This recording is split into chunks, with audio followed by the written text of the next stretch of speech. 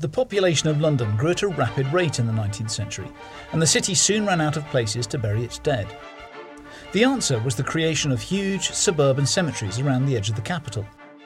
Their grand monuments and more modest headstones connect us directly to the past, giving us compelling clues to fascinating lives.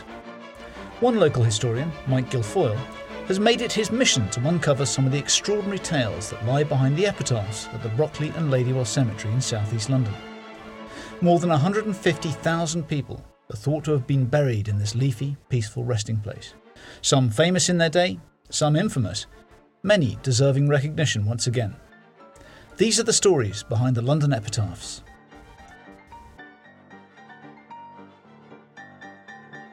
The very early days of cinema was all about entrepreneurs. If you had a bit of money, a camera and somewhere to shoot, you could make movies. These people were pioneers, carving out an industry from nothing, and one of Britain's first professional filmmakers is buried in Brockley Cemetery, his grave marked by a pristine headstone. In 1920s Britain, Leslie Eveleig's name was well known to cinema-goers. He directed, produced and edited a huge number of popular and successful movies, ranging from historic melodramas to murder mysteries. He was an expert cameraman in the days when the camera operator was the single most important role in movie making. They were called photographers and their technical know-how was vital.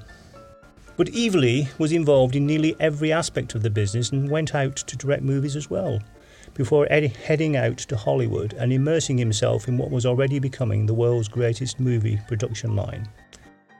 Eveleigh's career, forged in the silent era, spanned the arrival of sound, and he was also instrumental in the British film industry's experimentation with colour processes as early as 1926. Leslie Eveleigh was born in Deptford in 1890.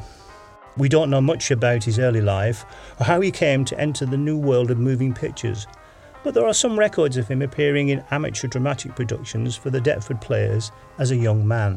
Somehow he found himself a foothold in the new world of filmmaking, and he is credited as being one of two photographers on what is now described as Britain's first epic movie, Jane Shore, which was made in 1915. This production, set during the Wars of the Roses, was huge by the standards of the day. There were hundreds of extras for the large-scale battle scenes as well as lavish costumes and sets. Eveleigh must have already have been a trusted technician by the age of 25 to have landed such a prominent job. By the early 20s he was making films for a company called Granger Davidson before throwing his lot in with the director-producer George Banfield. Together they created a company called British Filmcraft. The company bought the former Broadwest Studios in Walthamstow. In those days, at the very heart of British film industry, here, Banfield and Eveleigh went on to make hundreds of movies, with Eveleigh either directing or behind the camera. Many films made by British Filmcraft were very favourably reviewed, such as The Burgomaster of Stillamond. This 1929 drama, portraying German atrocities in Belgium during the First World War, starred the hugely popular American actress Fern Andra, who made several films with Eveleigh. In those days, the role of the cameraman was extremely highly regarded, and often the only two names credited in publicity material were those of the director and the cameraman. Thus, Leslie Eveleigh was a very well-known name in the industry at the time. Photographed by Leslie Eveleigh was a very common sight for the filmgoer in the 1920s.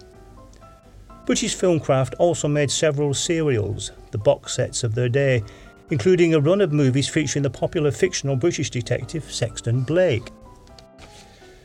These films were distributed abroad by Paramount Pictures and starred Langthorne Burton in the title role. The fifth in the series, directed by Eveleigh and called The Office Mystery, featured rooftop fights filmed on location in the West End. Tilly Day, who later made a name as a leading script supervisor, started her working life at Walthamstow Studios. In fact, she was taught everything about continuity by Leslie Eveleigh. She was interviewed years later about her days working for him in silent movies, and her insight was priceless. Well, they always had a piano player, and they'd play various music. I can remember very well Charmaine being played so many times, I can tell you. And then Diana, that was played. and the actors sort of emote. They always emoted better with music than without it, so they had the piano and sometimes they had the cello. The director always talked all the way through. Go to your right, go to your left. It was mostly that.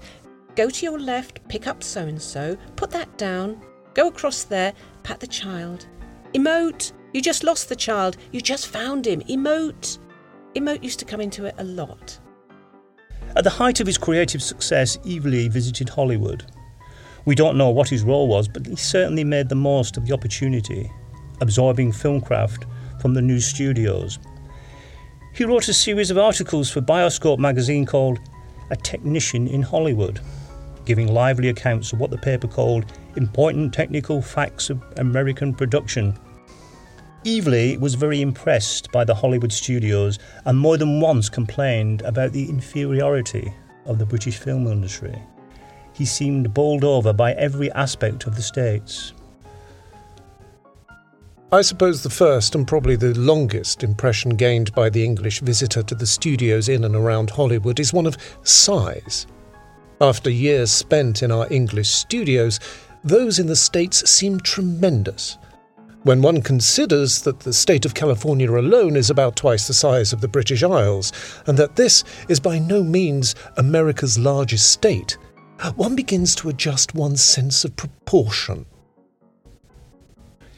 He sent back to his fellow British filmmakers invaluable industry information from sunlight arc lamps to liquid microphones. His dispatches also reveal a little of the antagonism a lot of filmmakers felt towards the advent of sound. He reported one Hollywood colleague telling him bitterly that cinematography is being sacrificed on the altar of sound. The coming of talkies was a painful transition for some in the industry. Many actors who had enjoyed glittering careers in the silent cinema floundered when they had to open their mouths and be heard. Studios that had excelled at silent shorts failed to adapt to the new technical needs of the talkie. Leslie Eveleigh had a better grasp than many, given his stint in Hollywood, but ironically, it wasn't enough to save his studios. George Banfield's British Filmcraft struggled and went under. But Eveleigh was a true entrepreneur, seeing opportunity in every new turn. His technical obsession stood him in good stead, and his trips to Hollywood brought him into contact with countless innovations.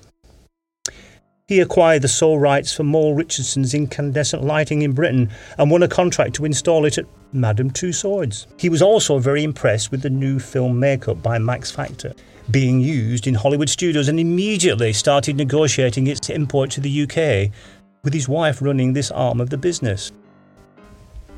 There is no question that Leslie Eveleigh was highly respected and admired among his fellow filmmakers. In fact, he played a pivotal role in disseminating new ideas and introducing techniques into a domestic industry that suffered serious ups and downs in the early 20th century.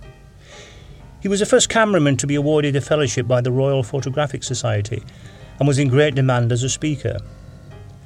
So many early movies are now lost, and with them the reputations of the pioneers who established a film industry in this country.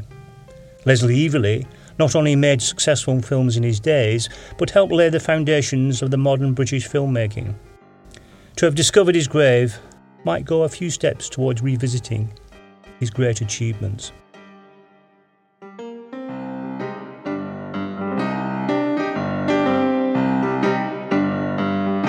London Epitaphs was brought to you by Tempest Productions.